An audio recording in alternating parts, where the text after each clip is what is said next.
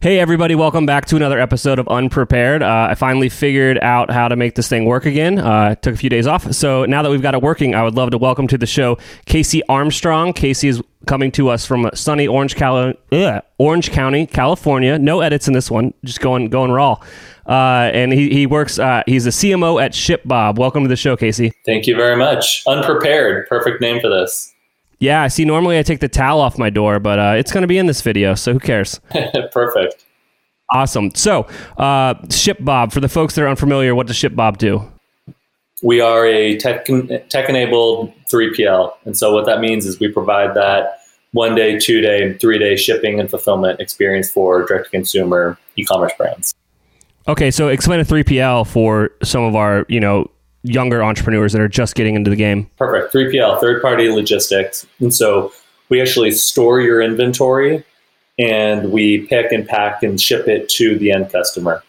And then also, let's say you have custom boxing, different type of kitting needs that you want, custom inserts. We compile all of that in one place and ship it out. And so let's say you manufacture in the US or you manufacture in China. You can just ship directly to your 3PL. And they take care of all of it for you, so you never actually even have to touch the physical goods.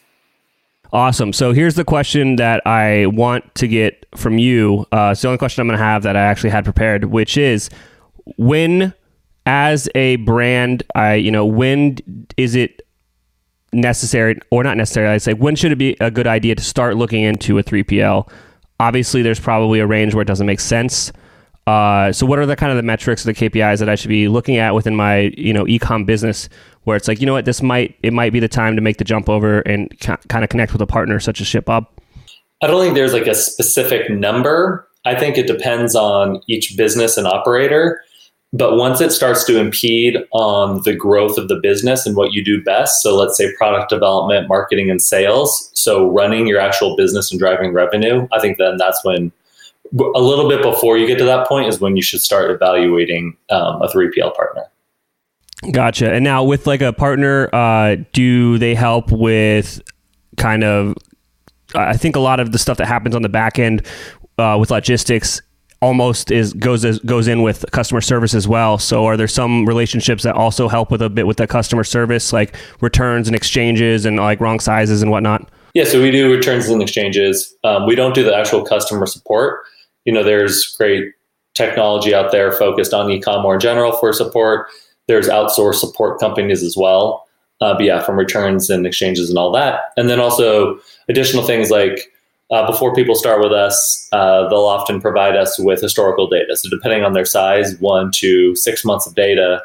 And that helps us identify where and how they should distribute the inventory as well. So right now we have 9 fulfillment centers across the US, 1 in Canada. Early next month, we're launching one over in Europe. And so it's identifying where your customer's buying and where should you split your inventory. And that's important because then you can get your products to the customer faster and more inexpensively as well. That's awesome. So I launched this 6 or 8 weeks ago. I don't know. I've done a lot of them. And it was because, kind of what's going on in the world with the pandemic and kind of how it's impacting the economy and specifically e-commerce. So now that we're kind of into the new normal, I hate to say it, but it's where we're at. What have you seen on your end of how it's affecting e-commerce businesses or maybe even just the businesses that you work with? We've seen, so once coronavirus, I think, really started to hit within the US, and not hit as in like when the virus came in, but when people started to realize the impact it was going to have in the US and globally. Across our customer base, there was like a slight dip, but then since then, we've just seen a massive surge. There are certain verticals that are overachieving. There are some that are down. For example, apparel was down for quite a while, and we've seen that pick back up. Items like jewelry continue to be on a downtrend from what we've seen. Some that you would just intuitively expect to be on the rise, such as food, we've seen a great increase as well. And then there are some that I'd say somewhat unexpectedly we've seen do quite well, such as beauty and wellness brands as well. But especially since we can't go into physical stores, naturally people are looking to shop online. And so it's interesting where it's been this accelerant on e-commerce, which has been growing extremely well year over year for the past, let's call it 20 years. And I think this just really poured fuel on the fire. And another thing that's been kind of interesting as well is because people can't go to see sporting events or to the movies or to the bars or really honestly outside to do things with their friends, I think e-commerce has also become a way of entertainment for people as well. And so people are just purchasing a lot online. Yeah, it's been a wild ride to watch it from our end. We've got a few customers, clients actually, in the beauty space, and those sales are just out of control right now. So as a CMO, everyone likes marketing advice. You know what I mean? So I guess what would you say is to give marketing advice? But yeah, keep going. Yeah. I mean, I can all the advice I give is straight up just an amalgamation of every book I've read and every interview I've done and just every person I've talked to. So with that in mind, what is the piece of advice that you think is super impactful for younger direct-to-consumer and e-commerce brands? So with my role, we're growing ShipBob, and that's more of a B2B business. A lot of those same things can be applied to, let's say, direct-to-consumer, where you're selling more to the end consumer. At the end of the day, though, it's to an individual. And so I think understanding your customer as well as possible that's just like the core basics of all of it. And I think especially during these times, having that relationship and understanding your customers better and cultivating that more, it's never been more important than now, but that same idea is going to persist, and that's never going to go out of style.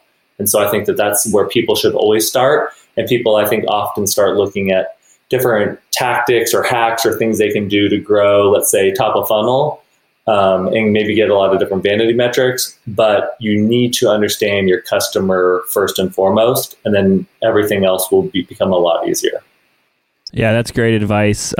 It's usually, I found a product, half the time they haven't really seen if they have product market fit, which is something you should definitely do. But like by doing that, it's like interviewing actual customers. But, people immediately want to go like, I can make $1 million on Facebook ads right now. It's like, yeah, but you don't understand your customer. You don't understand if they actually want this product. You don't understand if the values and benefits and features that you are featuring on this product actually matter to the person you're trying to sell it to. The only way to get that information is to talk to your customer. 100%. So Casey, we got about 2 minutes left here. Is there anything that I haven't asked you today that you think would be worthwhile to share? So obviously I don't know what the future holds, but I think what's going to be extremely interesting for us in the e-commerce and the direct-to-consumer space is will the end consumers become more receptive and open to buying directly from these D2C brands versus larger marketplaces such as Amazon or Walmart or Target? And from our view, you see, like I ordered something on Amazon, what was this, back in March. And Amazon is just, one of the most well-run companies out there. And it said, this product will be delivered between like May 24th and like June 15th. And I'm like, what? This is Amazon. And they've also stopped allowing people to send non-essentials. They're starting to open some things back up a little bit more. But we've seen a shift in people moving off of Amazon and started buying directly from the brands because we can still provide that Amazon level shipping experience. And so what a lot of these stores have been able to do through technology such as, let's say, Shopify and BigCommerce, and they've got their stores up and running, mobile optimized, easy to purchase. Then you've got the digital wallets, PayPal one-click, Shopify's payment program, Amazon's one-click. And so you're getting that full Amazon level purchase experience up front, but it was always that fulfillment aspect which was broken. And so you check out in 2 seconds, but then it's going to take 2 weeks to get there. That doesn't make sense. But there are a lot of these brands are able to bridge that gap now. And so as we see people, one, wanting to support small businesses more, and then also I think becoming more familiar and comfortable buying directly from these brands versus from Amazon or other large marketplaces, I'm very interested to see, even if it's just a slight uptick, if that helps accelerate the growth from these direct-to-consumer brands. Yeah, I'm super excited to watch what happens in the next couple months and years. Casey, thank you so much for coming on the program. Yes, thank you.